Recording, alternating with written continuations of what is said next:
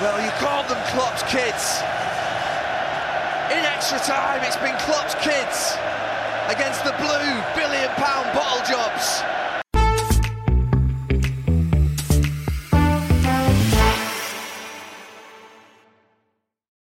Evening, Tate. Evening, Jack. You all right? Yes, how are you? Not too bad. Not too bad. Nice weekend? Yeah, it was all good. Bit of work Saturday, nothing, didn't go out, kept it quiet. So, you went to Arsenal, didn't you? Yeah, went to Arsenal on Saturday night. Very good. I love going to football. It's my favourite thing in the world to do, especially when you win like that. It's nice. Yeah, you battled them, didn't you? You have a nice few beers. Oh, it's brilliant. You battled the trains or the lack of trains? We got the buses, which wasn't actually too bad in the end. Took a long while. I'd say but that journey home was grim, wasn't it? Journey home probably took 2.5 hours. Oh. From kick-off, from full-time whistle. I think full-time whistle was like quarter to 10. And we got home half midnight. Something like that. Did you stay in town or you just went straight? No. We got a tinny and then went to Mrs. Cod. I got some chicken and some. Well, it was chicken and chips. So I said, "Can I change chips something?" They said, "Oh, you can have potatoes." Unbelievable. Really? The nicest potato thing I've ever had. Nice. Perfect way to end the night. Very, very good. Nice. As you can tell from the podcast title, thank you, Gary Neville, for that one. Yeah. We will run through the Liverpool-Chelsea Carabao Cup final, a little bit on Man United versus Fulham, maybe touch on the Saturday I went to Arsenal, and then our usual end with the Team of the Week prediction, winner and losers. But as always, start the teaser, Jack. Mm-hmm. And the Champions League round of 16 fixtures, first leg fixtures, were completed last week. But who is the youngest player ever to score a Champions League hat-trick? Okay. And I gave this to Griff on the bus on the way up there. Did he get it? He got it first time. Oh. Which I was like, what? I've got no idea, so we'll find out later on. Right. Let's start at Wembley. And both of us, obviously, a little bit nervous going into this one. We didn't want the mighty Chelsea picking up the first. They say the first major trophy of the season. I think people forget that Arsenal won the Charity Shield in August. We won't count that either. But for me, it was no good result really in this final. But for me, it was definitely the best outcome possible. And obviously, Virgil van Dijk's header deep into extra time gave an understrength Liverpool the win in the final. It was actually a bit of a remarkable game, really. I think it was quite an interesting. Yeah, I thought it was quite good game for the neutral. Yeah, we said before, and everyone sort of agrees that finals are generally pretty boring. And even though it was 0-0, it was actually quite a good game. When both teams there was loads of chances, and until extra time, no one was really sitting back, or there was no. Yeah, sort of playing it safe. It was all just going for it, and it was actually quite exciting 0-0. And yeah, it was when a teams got announced and you sent me the sides. It was like, just the depleted Liverpool side. No Salah, Nunes, Jota, Jones, Trent, Matip, Alisson, Szoboszlai. You just think, oh my god. Which is quite interesting actually, because normally, when teams have a lot of these players out, they normally like patch them up and try and put them in. I think where it was just. I'm not taking away from anything from the competition, where it's just the Carabao Cup, they probably didn't risk it because they brought Salah back too quickly in the Premier League when Jota got injured, and that's why he didn't play today. So I think they've been rushing these players back, and they thought... Yeah, it's true. And I mean, Tottenham done it with Kane. He probably was never nowhere near fit enough to play in the final.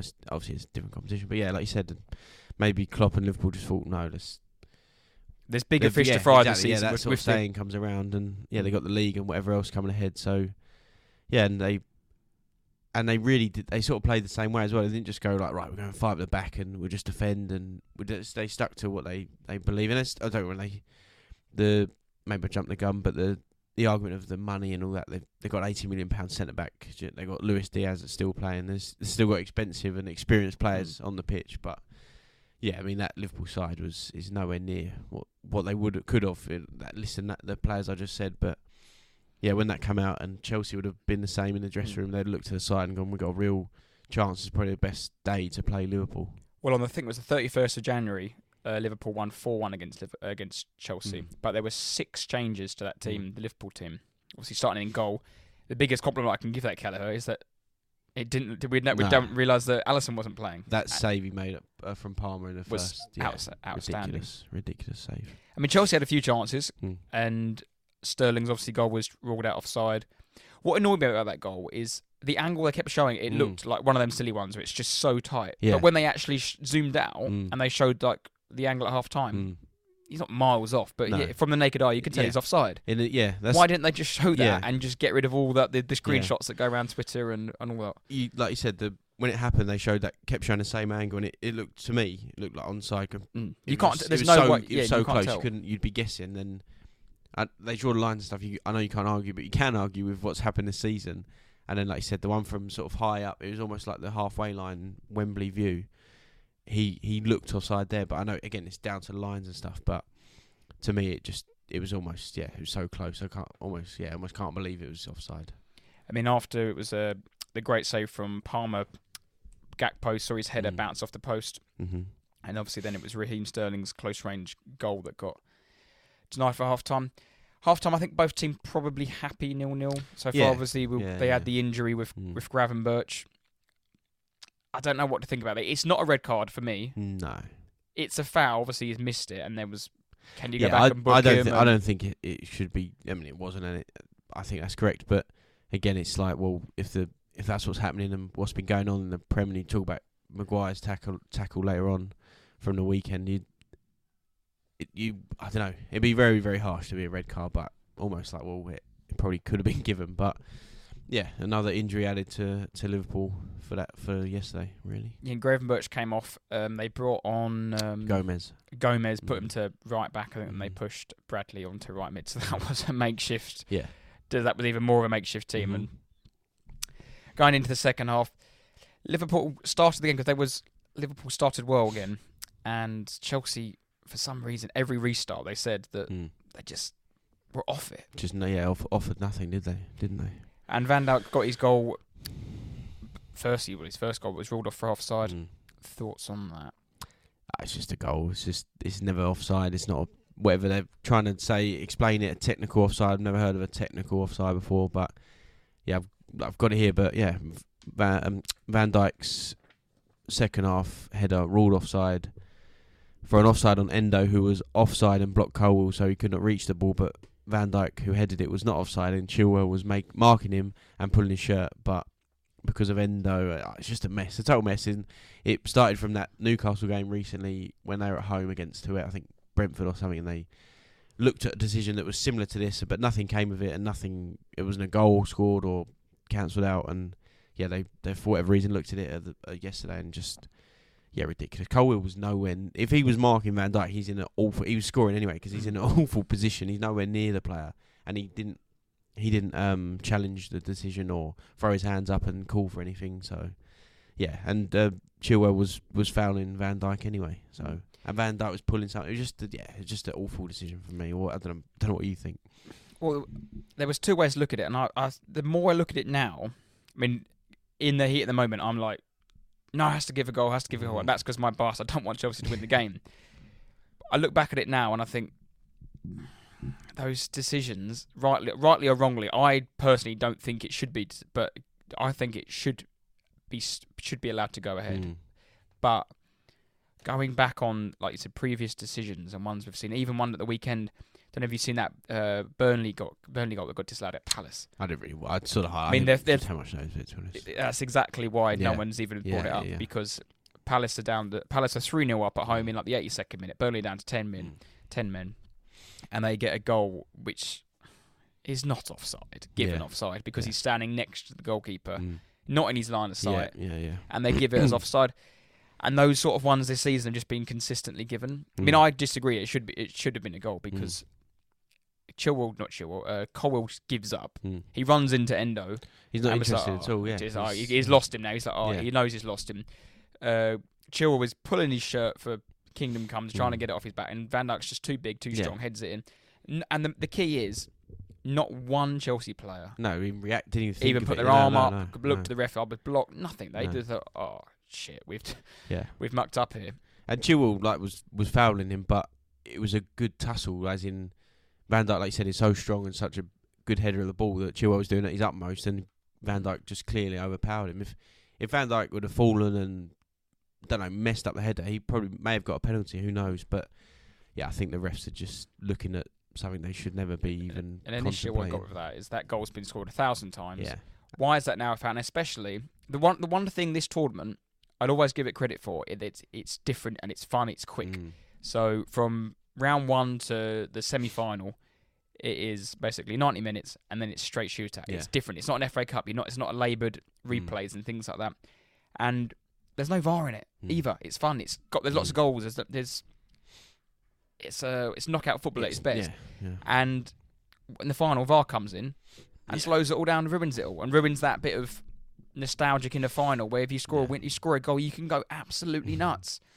And then, all right, 0-0 again. Yeah. Yeah, I mean, I think it's a very, very wrong decision. Who on earth... I'd like to line up every single person who pays for Sky Sports and have a yes or no tick box. Who pays for Sky Sports and wants to listen to Mike Dean? No one. Why is he there? Why is he as a fourth commentator on the side getting opinions? No one cares. No one liked you as a referee. No one wants you on our TV. And you're right. No one.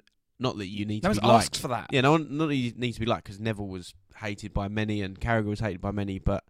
Yeah, you're right. Mike Dean is like, there's nothing going for him. I don't understand. Yeah, so I've never really thought about him. Why was he there? But these decisions, they're all the same. They're all the old boys club. Yeah. Oh, yes, technical offside. Yeah. Oh, it's this. They never like. So no, you've done an absolute shocker there, mate. And they sit him on Sky Sports, don't they, on Soccer Saturday, and sit him on like a weird little throne of screens, and he just which all the players take the piss out of him. Yeah, they got Clinton Morrison who goes, "Oh, Mike, you're wrong again." Or they just like. Yeah, it's bizarre. No one want that. It's a gap in the market, if you call it, that hasn't been asked to be filled. Yeah, well, they just created a job for a ref post football, haven't they? Like refs were never a personality or a people, and now they've become almost celebrity. We mentioned this a few weeks back, and they've become this celebrity, and it's all important. No one wants to see the ref. Like we don't know before. It sounds ridiculous, but who's that? Housey, Mark Housey. Halsey. Like that era refs were the old school refs, but no one knew them. They didn't have a thing outside of football. They weren't on telly. They weren't talking. They were on the pitch. I think was Jeff Winter a ref? He was a ref, wasn't he? I think he was like Jeff Winter. Maybe that's a mad shit. I don't know, but I'm just saying that era ref. They were just on the pitch and they were old school. And they told you Alan Riley? Yeah, Alan Riley. Yeah, they were that. But yeah, now Mike Dean, Howard Webb. Yeah, just. Even Clattenburg, getting tattoos of the finals that he's his arms. And now he's on Gladiators, isn't he? And now he's Notts Forest's referee advisor. What a role is that they've made as well? What are Forest doing with that? Mess. So true. But no, Gallagher then also had I was about to say. three chances in the post, had a one-on-one saved. I've got a bit of a soft spot for Gallagher recently because I think we were having this conversation in Madrid about. This is completely off topic, by the way, about who is going to be the guy next to Rice in midfield. Yeah. And before anyone shouts, Bellingham. No, Bellingham doesn't do any defending. Bellingham's we've seen him. Bellingham's a 9. Kane needs to be on the bench. Bellingham's striker. It's Rice and +1, and then Bellingham in front. Yeah. And the more I think about it, it's Gallagher for me. It could be. He's definitely up there, but because of his legs. And I think Chelsea lost a bit when he came off. Yeah. Going into extra time, when he came off, they lost that energy. They put Mudryk on, and Mudryk's pace on. If you're playing FIFA, that's a great decision. Yeah.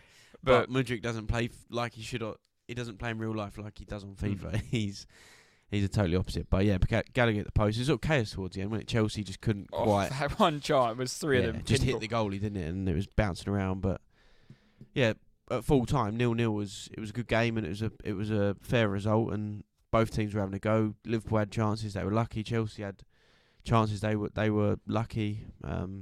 You thought, right, here we go, but then extra time started, and Chelsea were a totally different side. And just before extra time, you had Jayden Danns, Bobby Clark, James McCall, McConnell, I think. McConnell, that's how you pronounce it. Yeah. Bobby Clark, that Danns, McConnell, that Quansah came on. That's been playing a few games. He came on the 106 minutes. So the changes were rolled out, weren't they? And Chelsea, like you said, made a couple changes. You had Chilwell came off for Chalobah. Obviously, Mudryk we just mentioned came on. I think they brought in Kunku on. Madueke came on at some point. He did a little bit. He made fresh legs a little bit, but yeah, Chelsea just like I said, they ended really well. They ended the game on top, but then as soon as the extra time started, they just sat right back. Like I said, the start of a restart again. They were poor, but then they carried it on throughout the whole extra time. I just don't really don't understand it. They look to the other side, and Liverpool bringing on these youngsters that were saying, and everyone's going about Klopp's kids, but they didn't bring on Salah. They weren't bringing on Jota. They weren't bringing on a Nunes. They were bringing on these young lads. So you'd think the likes of their two midfielders, £200 million centre midfielders, and whoever else on the pitch, Mudryk coming on, they could take it to these kids. It's a cup final at Wembley. Some of these lads have. One of them has played midweek, and then his second game was yesterday in the final. That was Jayden Danns, wasn't it? Yeah. You just think these. Yes, the Chelsea side is a young team, but these international experienced players, surely they'd take it to them and I know Chilwell was being a div, but show him a bit of fight. It was very, very bizarre. It must be very, very frustrating to see. I think mentally they just crumbled in that. Yeah. Mentally and physically, because you could tell they didn't have the legs anymore. And Poch actually come out and said it, didn't he, in his post-match conference, that they were looking to play for penalties, and I think that was some of his decisions in his subs, and they just didn't get forward. And the young players obviously took it upon themselves, and they were like, fuck it, we've got nothing to lose, have we? Yeah. We literally have nothing to lose. Yeah. And a credit to Klopp, because I think a lot of managers would have probably sat on their hands and thought, I'm just going to let these, just going to run Diaz and run Robinson and run whoever into the ground, and hopefully we can get to penalties. But they actually showed some personality, the young kids. And Jayden Danns, he nearly hit the bar, didn't he? And he had a header cleared off the line. I thought that McConnell come on was quite a good player. I mean, I don't know. I literally don't know any of these players. Even that Conser's played a few more times. Even Bradley, the right back, he's played a little bit more this season. But when he's seen an experienced one now, he's considered experienced, and he's sort of barely played this year. But it was a sort of a win for Klopp, because if he brings them on, it's we bring on the kids and we give them a chance, and we lose the game, it's okay, and they win. Obviously, you see the reports and the story that's happening now. So, but it was a brave decision, I suppose, but also probably the only decision he could make if he wanted to make subs. So, I mean, I actually thought when he brought Tsimikas on, he made a bit of a difference. I thought he played really well, put some good crosses, and Kelleher continued to make good saves. I think he made another save in extra time. But Petrovic actually made a very good save just before the goal. Harvey Elliott's header, yeah. But then people also forget Harvey Elliott's only 20. Like, he's been around a long time. Yeah. And to be honest, if they're all fit, he doesn't start. He's a bit bar player. He's not. He's not like an unbelievable player, but he's not. If I was Chelsea, I wouldn't be looking at Harvey Elliott going, "Oh bloody hell, I'm scared of him." Not at all. Petrovic, very, very good save on the line, wasn't it? And he seems to have kept out Sanchez now. Now he's played. He's been their last 8 games he started, and I mean, to be honest, I'd probably keep him over. But the very little I've watched of Chelsea, I'd probably have him over Sanchez anyway, because I think Sanchez is a liability. But then there was the defining moment of the game, and corner kick to Liverpool, 118th minute. Tsimikas, lovely ball, big verge, done it once, did it again, run across his man, beat Mudryk to the ball. What a header! Yeah, and then Tsimikas with a suspect celebration. But it was a nice headed goal. It's always a good sight. A modern day thing of having no defenders on the posts. Do they clear that? Don't know. Yeah, possibly, but it was good. Yeah, nice, powerful header on it. And that was it. Van Dijk, the most experienced player for Liverpool on the pitch. 32, wasn't he? Yeah. But we said it in the when we texted before the game. If Liverpool are going to win this, he's going to be man of the match, and he's going to be colossal. And he was. And him and Konate were good, to be fair. Konate is a very good player, but with Van Dijk there, just and even Konate. I know I said we brought on that they brought on that Quansah, but even Konate didn't even last the whole game. So big Virgil turned up, really, didn't he? And he was brilliant header. 32 years old, just captain. The old use the John Terry phrase, captain, leader, legend. It was a very, very good. And lifts his first trophy as Liverpool captain now, because obviously Henderson's lifted the others. I actually remember I made this exact comment last year to the day, because it was a year ago, and I'll make it again. That trophy is so ugly. It has 3 handles. Why does a trophy have 3 handles? It's not. So it doesn't help the case for the Carabao. It's so small, and why has it got 3 handles? Yeah. Although strangely, I don't know whether it's his last season, but I don't think I've ever seen a manager lift a trophy at the time of What on the sort of when they walk Yeah. up? Yeah, it was can't say I've noticed either way. To be honest. it was Van Dijk and Klopp lifted together. Normally it's like captain and vice captain, but yeah. That was Liverpool's 10th League Cup, first trophy of the season. Could the quad be on? No, I wouldn't. No? No. And also, is it a quad? I mean, they win 4 trophies, yeah, I know, but no, it's not. No, They will it's a win. pretty good effort though. They will win Europa League. They should do. They will not win the Premier League, and they FA Cup. Don't think so. No, yeah, no. So No. I don't think they win the quad, but they win 4 trophies. I think they could definitely win another one of any one of those 3. They could. Yeah, no, could be I theirs. think they're pretty odds on to win the Europa League, Hmm. and they could probably win that at Cantor. On the other side of it, Poch now lost all 3 finals he has reached with English sides. Yes, so we actually had 2 questions on the Instagram from Owen and from a new follower, Ann FC or AYN FC. I'll start with the first one from Owen 138. What went wrong? Well, we'll answer them together, but what went wrong for Chelsea in the Carabao Cup final? And then from Ann FC, now Chelsea have lost the Carabao Cup final. Do you think Poch will be sacked?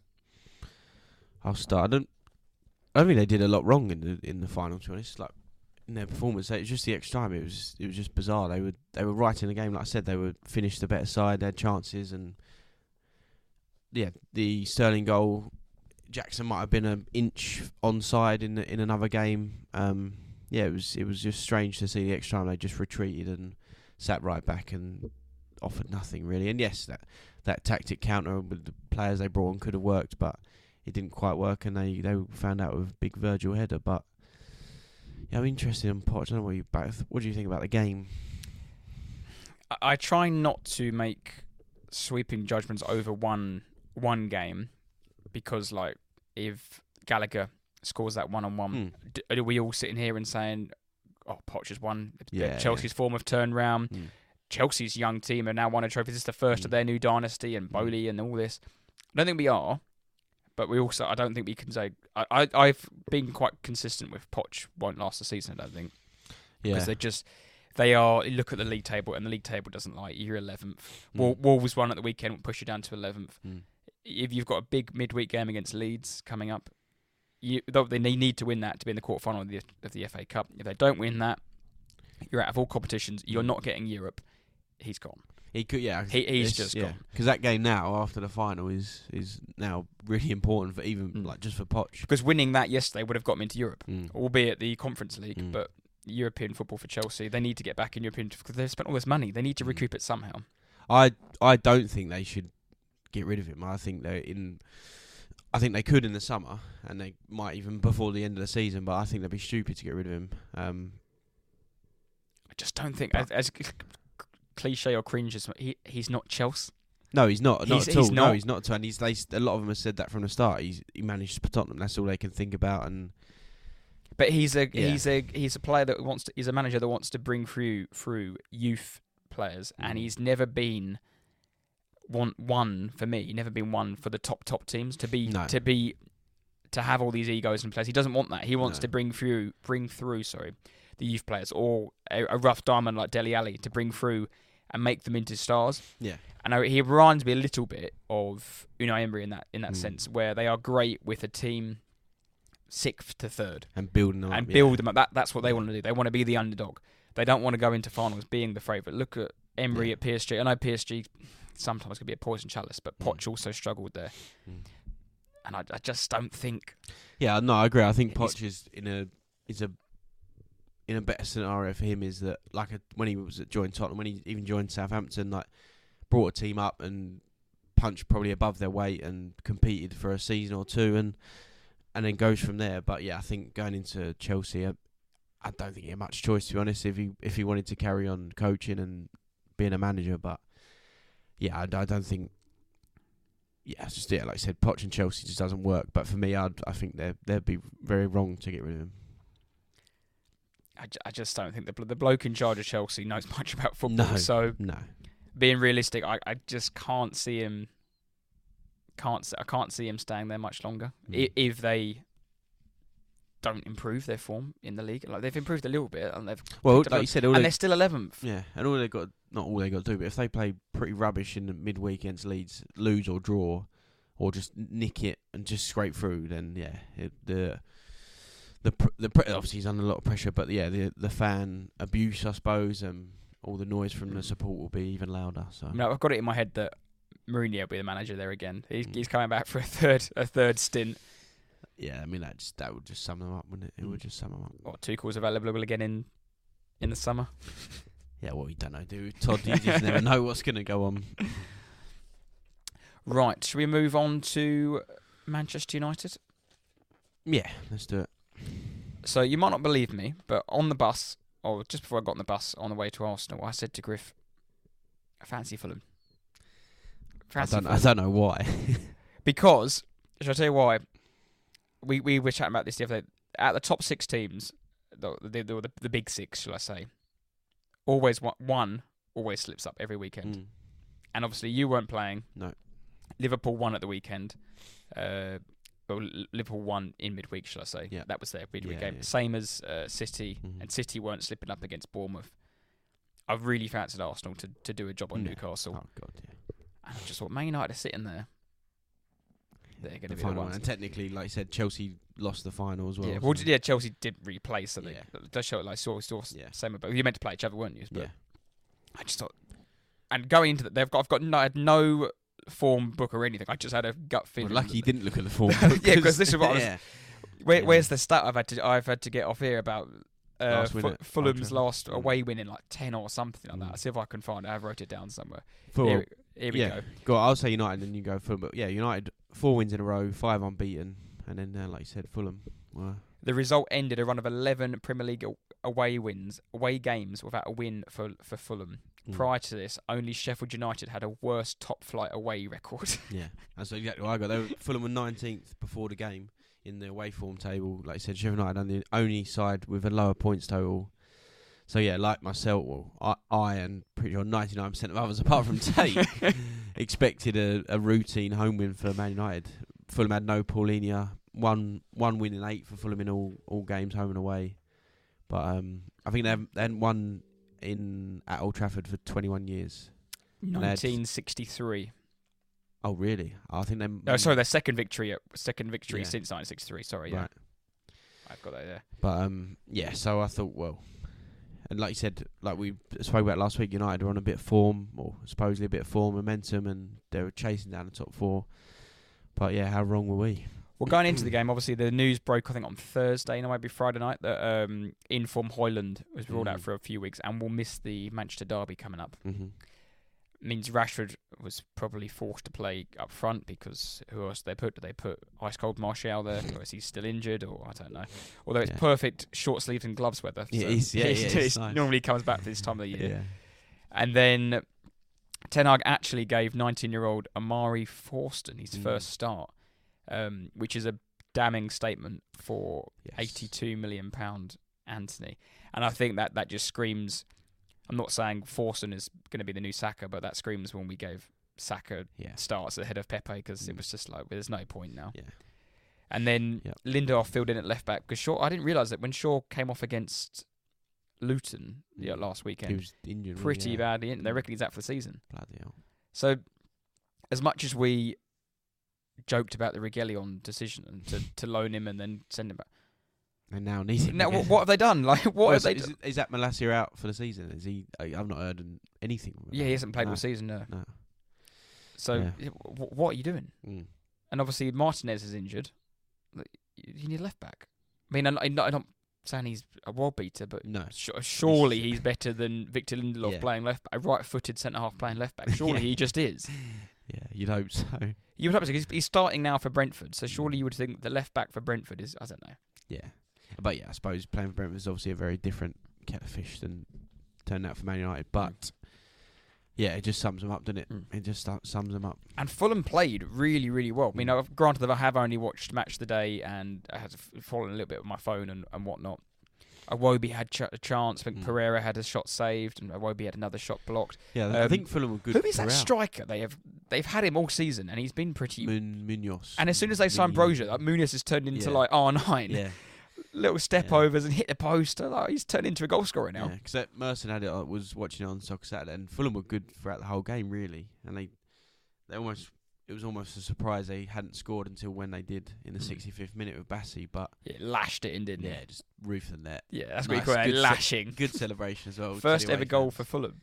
Oh, really? Yeah. Mm. I mean, he's been he was shocking at the start, but I think he's settled down into Fulham, and he's perfect for that sort of side, mid-table to maybe pushing up the table. But yeah, smashed it to the roof in it, and I think that was fully deserved for Fulham. Oh, 100%, yeah. And literally, as he scored, me and Griff had walked into the Tollington pub outside the Emirates. Uproar, and I was like, fuck, I didn't expect this reception. Turn around and it's 1-0. I was like, oh, decent this. Yeah, decent. Decent. Although one negative, that was the only TV in the pub Or that had the football on. rugby. Ruggers. But no, Fulham still continued to play well, and I think Man United had a few attempts. Bruno Fernandes had a shot. Rashford came close. Then there was that clip going around social media of Bruno Fernandes Was that when he stropping around, I've got missed what we. and they got the equaliser in the 89th minute when his shot got parried by Leno. I was like, Leno, what are you doing? And then Maguire kicks it home. Well, Maguire missed a header, didn't he, early before as well? What minute was the tackle that he could have? Oh, first half still. Oh, yeah. was it first half? First half, yeah. That's Should a he be on the pitch? That's a red card. Oh. That's a red card. Again, you talk about what's happened and go on about him, but Romero, if that's even if that's, I know he's not played, but Thomas Partey does that. If Granit Xhaka was the Granit one. Xhaka would have been there, yeah. There's plenty of players. If Paulinho does it for Fulham, Pereira does it for Fulham on a Fernandes. It's a red card. Well, who was the one that got sent off in the weekend? Sorry, Gilmore. Gilmore. Yeah, Gilmore for Brighton. That definitely a red card. Awful tackle, and Maguire's is not as bad, but yeah, it's just a red card. So the bloke who shouldn't be on the pitch slots home. Yeah. 1-1, and then in steps my mate Adama. Yeah, late on when it was pressure, the momentum had swung. When United were classic, trying to get a goal, but yeah, Traore broke away late on. They counter-attacked, didn't they? I think Castagna played it out wide to Troy, and he's knocked it past Eriksen. Eriksen's he's so he's so feeble. Smashed it past Maguire. Because Eriksen should have just took the foul, took him out, but Maguire couldn't because he was on a yellow card, or didn't want to because he was on a yellow card, and then. Yeah, by that point it was too late, and Traore was off and running. It was funny though, because that goal was scored and assisted by two players, probably in the Premier League, who have the worst end products that you'll ever meet. So true. In Adama and Iwobi. And I was actually outside at the time, and the pub again erupted. It's Iwobi. When Iwobi came up, it was like a double celebration. Good finish from Iwobi. He literally has. I'm not going to say he's everything, but finishing. He can look quite skillful at times, and his finishing leaves a lot to be desired. That's as polite as I'll be. He kicks like he's got bricks on his feet, but cuts inside. Lovely little finish, and then 2-1, 97th minute winner at Old Trafford. Who does that? I mean, it was the latest goal recorded at Old Trafford or something. I saw a stat, but yeah, Iwobi just rolled it past Nana, and Nana didn't even move. And yeah, is it United? Because again, last week we were. Like many, sort of thinking, United on the charge, bit of momentum, but were they just papering over the cracks with a few recent results? Yeah.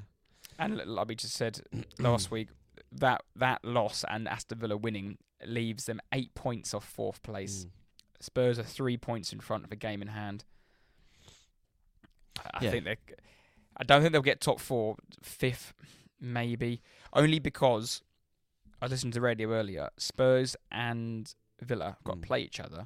They've also, both of you have got to play all three of Arsenal, City, and Liverpool. Yeah, we've got a stinking run after we play Newcastle, and then we have Arsenal, City, Liverpool, or City, Arsenal, Liverpool, something horrible. But don't think it's all over, but United just don't help themselves. As soon as they seem to get somewhere, and all the pundits come up, and Neville said only last week, I fancy him to sneak in there. Yeah, Neville last week waxing lyrical about how good Haaland, how good Højlund is, and he's like Haaland. Roy Keane saying last week Spurs would be looking over their shoulder, and now they've gone into hiding, and Neville supports Liverpool all of a sudden. So yeah, it's and you mentioned him earlier, but Fernandes is just a big old baby, isn't he? He's just a bitch. Yeah, he's everything you despise, and we've said it before, and I've made it clear, but I couldn't have him on your team. You just couldn't. They're going about how good he is, United fans, but no, you just can't have it. And another example was the weekend, and like you said, Manchester derby next, so good luck. Yeah, good luck. I mean, for my sake, I hope they get a result, but I don't think I can't see it. I think that's a perfect fixture for Man City. It's at home as well, isn't it, for Man City at the Etihad? And although United do have a reasonably good record there. Oh, they'll go there and just defend for their lives and sit back, but no, not this time round. I mean, I hope so, because a win would help Arsenal out, but I can't see it. And what annoys about that fixture, they always do it at 3:30. Like no other derby, no other game on a Sunday is at 3:30. Why is that one given special treatment at 3:30? Just let it be 4:30. Maybe Neville. That extra hour is not going to do anything for police or drinking or whatever. It never does. If it's a midday, if it's 11 o'clock, if it's at 3:30, they start at 9:30. Yeah, it doesn't matter. No, it doesn't matter. It doesn't matter at all. But no, quickly, we'll have a quick roundup on Arsenal. Yep. Obviously, disappointing loss in the midweek against Porto. Mm-hmm. There was no need for that goal. There's no need. Yeah, no, it was literally 10 seconds to go. Game, wasn't it? And he just popped up out of nowhere. That put me in such a foul mood as well. I was like in bed stressing, couldn't sleep for like 2 hours, just like running over my head. Martinelli, can you just pass it somewhere else? What rattled me was people trying to blame the goalkeeper for that. No, fucking hell, the ball. I've seen loads of curled Ramsdale out stuff. Stop this Ramsdale propaganda. Making that save. It's like, what? This is. You can't do that. It's not. It's nothing. It'll never be the same. But yeah, I mean, the reaction to it was probably, for me anyway, was almost too much. Like, Arsenal lost it. No, like, I think the players and the manager in particular were almost not accepting, but they were like, right, we're going to go into this game, we're going to try and play this way. It's a European away game, blah, blah, round of 16, first leg, we'll play in this certain way, and almost, if we lose 1-0, it's okay. They're going to, I think you're going to take them to the second leg at home and absolutely kill them. But I know it's a different scenario being a sport. You're 1-0 down. It must feel worse than it. I think it probably feels worse than it is. I think you'll, like you did the weekend with Newcastle, like you did at Burnley, and West Ham, I think you tear them apart. Yeah, the only one on that one was what Jorginho didn't start. Maybe he wasn't fit enough to do 2 games in a week to play Wednesday and then play Saturday. So they prioritised him against Newcastle, which worked in the end. Our squad was stretched a bit thin for that Porto game, just because Arteta doesn't trust all his squad players, and for that game we had Jesus, Partey, Timber, Tomiyasu, Vieira, Zinchenko out. If everyone's fit, Zinchenko starts, and he's got Champions League experience. He's a big player for Arsenal. Takes control of the game. Tomiyasu might have started in that as well if he was fit. If Zinchenko wouldn't, Partey would have done. Jesus definitely would have. They just bring a bit more experience in, but he didn't. He doesn't trust Smith Rowe or Vieira, and they only made one sub. Yeah, and I think that was quite telling that he only made one sub in that. But going on to the Newcastle game, I was pretty confident. Yeah. Going back, we were robbed in November or October, whenever it was, but absolutely robbed at St James's Park. And Arteta lost his rag, went nuts in a press conference. Yeah, there's probably a lot of venom in that game. And there was we are starting on the front foot. 8 o'clock kickoff, like everyone was juiced up, ready to go. Everyone, or the crowd had a few good pints. And what they do good at Arsenal, to be fair, although they've raised ticket prices again for next season, which is outrageous, they do a good offer on beers. So get there. They do actually. Yeah, any time between an hour to a kick-off, buy one get one free. That is good. That is, very good. For £12, you get 4 pints of beer, which is. I remember actually, because we obviously earlier in the season, you said about us. Yeah, we went for that exact reason. It's to get people into the ground an extra hour early, and it works. And they had live music on there. Again, it was just a good atmosphere. And I think we all felt we were playing well. Newcastle got injuries. And we saw Carrier starting. We thought, no, we are killing them. we're ready for this. And from the minute one, we just battered them. We just battered them. Yeah, they're this season they're just mid-table. They're just meh. They're becoming that. This season they're just well off it, aren't they? I know they've injuries and go on about it, but yeah, I don't know. Just poor, is it? Not Newcastle of last season. Isaac wasn't fit. No. Trippier just looks out of it. Obviously they're not first choice goalkeeper in goal. Miley, he's a good player, but he is only 17. He will get run ragged by Declan Rice. Just will. And Jorginho, they'll just Odegaard, whoever run rings round them. Bruno was there, but I think the whole performance was to make Bruno look shit. He was number one enemy, booed every time he touched the ball. Like it was disrupt him and rattle him. They just then. Yeah, and I did watch. The team went 2-0 as well. Just turned it off because it was done. It's finished. I always say it and probably boring, but it just felt like a typical Arsenal home. Kill them in the first 20, and so you did. Well, they had one shot on target and it went in the 85th minute, and that's what we've been doing recently. We have been really good at just keeping teams out. So that's what the game plan is, just to suffocate teams, and as soon as they get the ball, you get it back as soon as you give it away. And I think that's why players like Havertz, he's playing for Arteta. That's why he signed him, because he's just a press demon. As much as you don't see them numbers in the assists or goals column, no one looks at how much is running or intense sprinting and things like that. And it all sounds a bit nerdy, but I know one person does look at that. Yeah, that's the manager. It's the most important bloke probably to Havertz and the certain players. If you look at all these new stats that are around, it's because people like that are nerds, and that's why they pick players. Yeah. But we've got Sheffield United up next on Monday night, then Brentford, maybe Chelsea the week after if they don't beat Leeds, and then international break, and then it's Etihad. Well, I think that's the Arsenal. Well, it's when you play City, isn't it? Have you got City and Liverpool to go, or just City? Just City, yeah. But we've got you away and Man United away. What is interesting though is last season our record for wins on the trot was 6. I think we have now won 6 games on the trot. Sheffield United up next, and then Brentford. Could be that Sheffield United could be that 10-0, the 10 goals. It could well be. I think it really could. They are a disgrace. I don't know. Sheffield, no. No, I'm not saying you're going to win 10-0, but Sheffield United are. I've seen Unai Emery's team lose there. So. No. They are, and that D'Souza bloke who's fighting Jack Robinson at the weekend. He's a absolute div. Can you imagine they sent them both off? There's a VAR check for that as well, isn't there? Yeah, it was just the 2 players having a spat. But Sheffield United, wow, that could be 10-0, could be 20-0. Well, we shall see. Do you want to do your prediction for the weekend? Yes, let me have a quick look. So last week you had Liverpool win, but yes, in extra time. I had Chelsea win, but both wrong. No, sorry, Liverpool win all the time. Yeah. I'm having a look. And while you're having a look, I'll just say congratulations to all the listeners out there and the people that replied back on the Instagram who got the Who Am I right. It was Patrick Clivert. We will post another one out probably Wednesday, I reckon. Ooh, okay, let's go. Premier League, going to go quite topical. Everton at home to West Ham.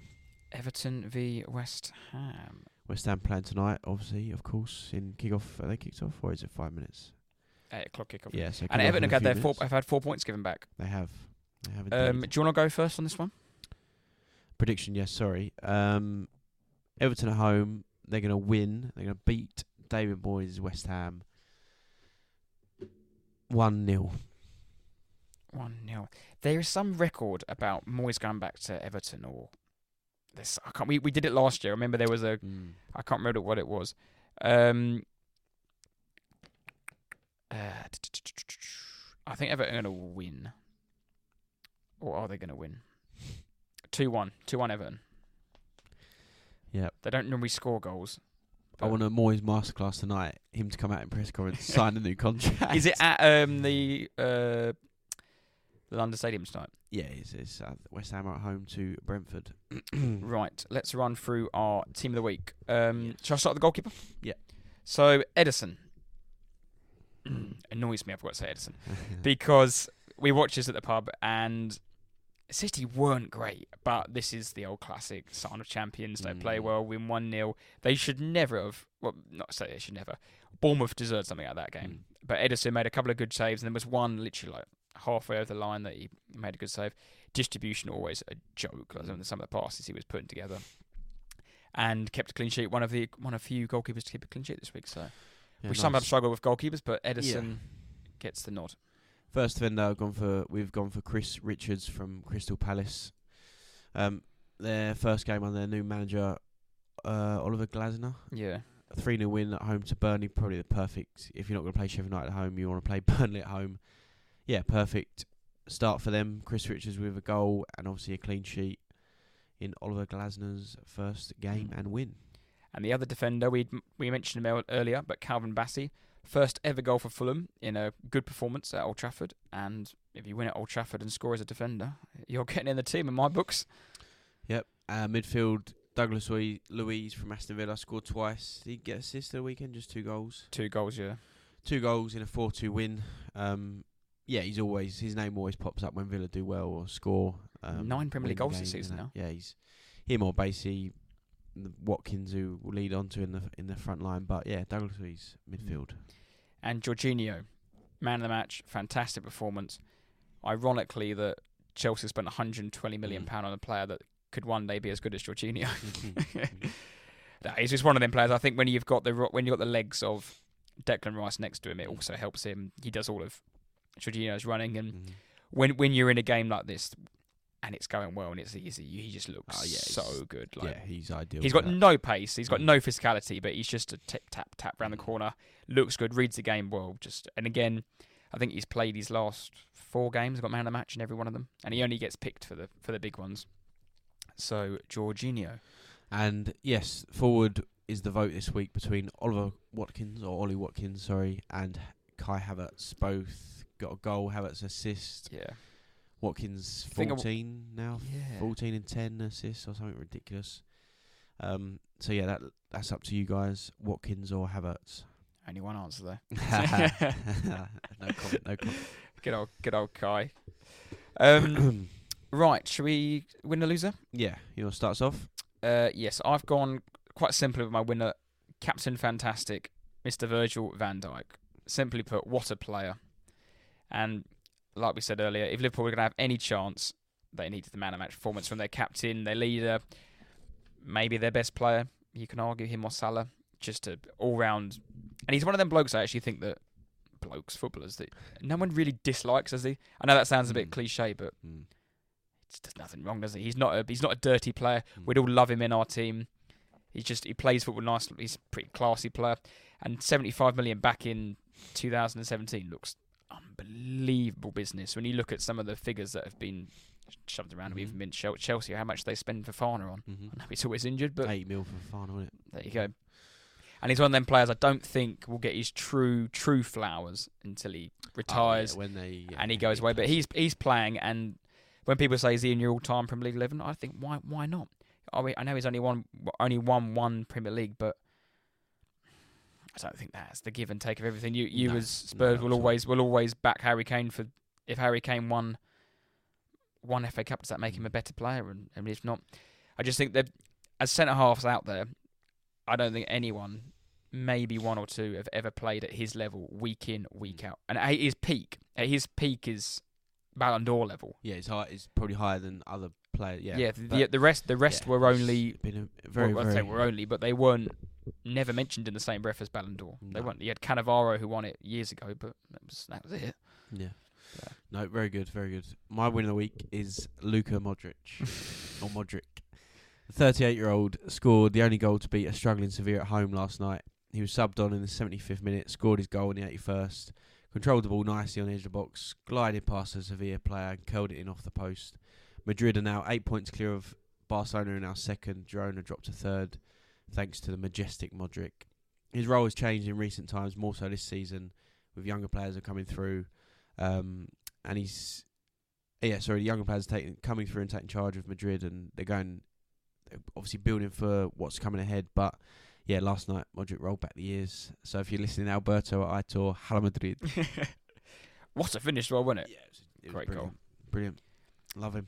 My lose of the week. I haven't actually told you about this story yet, so buckle in and listen up. Strap yourselves in. So, my loser of the week. Is a bloke on the rail replacement on the way home. So, as you people from Chelmsford may know or may not know, when there's rail replacements, you have to go to Newbury Park, and then the way back you have to queue in certain lines, and then they call your destination, and then you get on the bus, and the bus takes you to your destination. So, we all get on, bus is all full up, it's all pretty quiet, it's probably 1:45, everyone's quite tired, a few chats and that. The bus is going down the A12, past Shenfield, and as it's pulling up to Ingatestone, it just drives straight past Ingatestone, because we've all been told this bus is for Chelmsford only. So as we have approached the Ingatestone turn-off, a middle-aged gentleman stands up and screams at the top of his lungs, right next to the driver, in his ear, "What are you doing, you idiot? You've missed the stop. You've had one job. What are you doing? You've driven just past." And people are like, "What the hell?" and the driver, he goes, "Are you going to turn around? And he goes, "No, I'm not. It's for Chelmsford." "No, it's not. I've been told it's for Chelmsford." And people are like, "Sit down, you idiot. It's not the driver's fault." He goes, and then the driver says, "I'm not going to Ingatestone. It's just for Chelmsford only." So then he turns around and walks into the middle of the bus where we all are, and we're just like, "I'd just like to make an announcement and let you all know that this bus is not, and I repeat, not going to Ingatestone." And everyone was like, "Yeah, we know, mate. She said it's Chelmsford." "Well, no, you can't tell me what I heard." And we're like, no. It's Chelmsford. "I'm not drunk. You can't tell me I'm drunk." No, mate, it's... And he goes, "That's awful. "Well, I'm going to make sure Greater Anglia pay for my cab." Good luck with that one, mate. Yeah, good luck. It's midnight. Good luck. So everyone was giving him a lot of stick for being an absolute idiot. He was screaming in this driver's ear, and I was like, "Mate, it's not the driver's fault." Was he on his own, this bloke? Yeah, on his own. God. Had he been to the football, or...? No, I don't know who he was. He's just some Some random old idiot. boy. And then when the bus pulled into Chelmsford, he stormed off and ran off to the cab rank, and everyone patted the driver and was like, "Oh, what a mate. Oh, Ingatestone next, is it? Ingatestone next." So yeah, that bloke was my loser of the week. Nice, that's good. That is a shocker. Imagine he just woke up in Chelmsford. Oh, terrible. My loser of the week is football related, and it's Southampton. Leeds beat top of the table Leicester Friday night. Ipswich won at home against Birmingham, but Southampton lost at home to a struggling Millwall, Millwall had lost 6 in their last 7 and only 1 draw. Southampton now 5 points off Leeds and Ipswich, but Leeds in second, obviously due to goal difference. So Southampton, Callum Doyle, if you're listening, losers of the week. Right, to wrap up, the Champions League round of 16 first leg fixtures were completed last week. But who is the youngest player ever to score a Champions League hat-trick? How did Griff get his first time? That's impressive. Okay. Youngest player, Champions League hat-trick. Mbappe? Nope.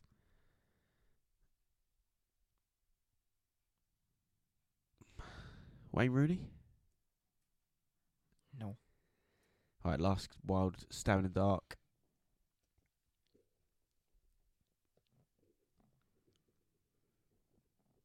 Cristiano Ronaldo. No. I'll give you a clue. Late 90s, early 2000s era. Like at his pomp. Messi? Late 90s? Messi probably would have been... Sorry, I've lost my head. Late 90s, that's awful. I'd turn off if I was listening. Hang on, okay. But it doesn't... In his pomp, when he's the youngest player to ever score. But that's like his pomp era. He scored the hat-trick in 1995. But his pomp era is like early 2000s.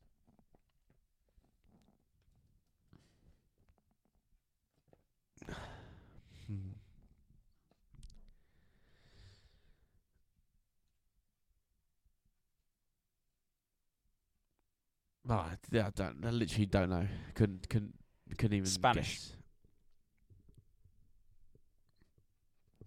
It's nothing. I have nothing in my head right now. Team? Can you give me a team? Madrid. Yeah, Real Madrid. Spanish. God.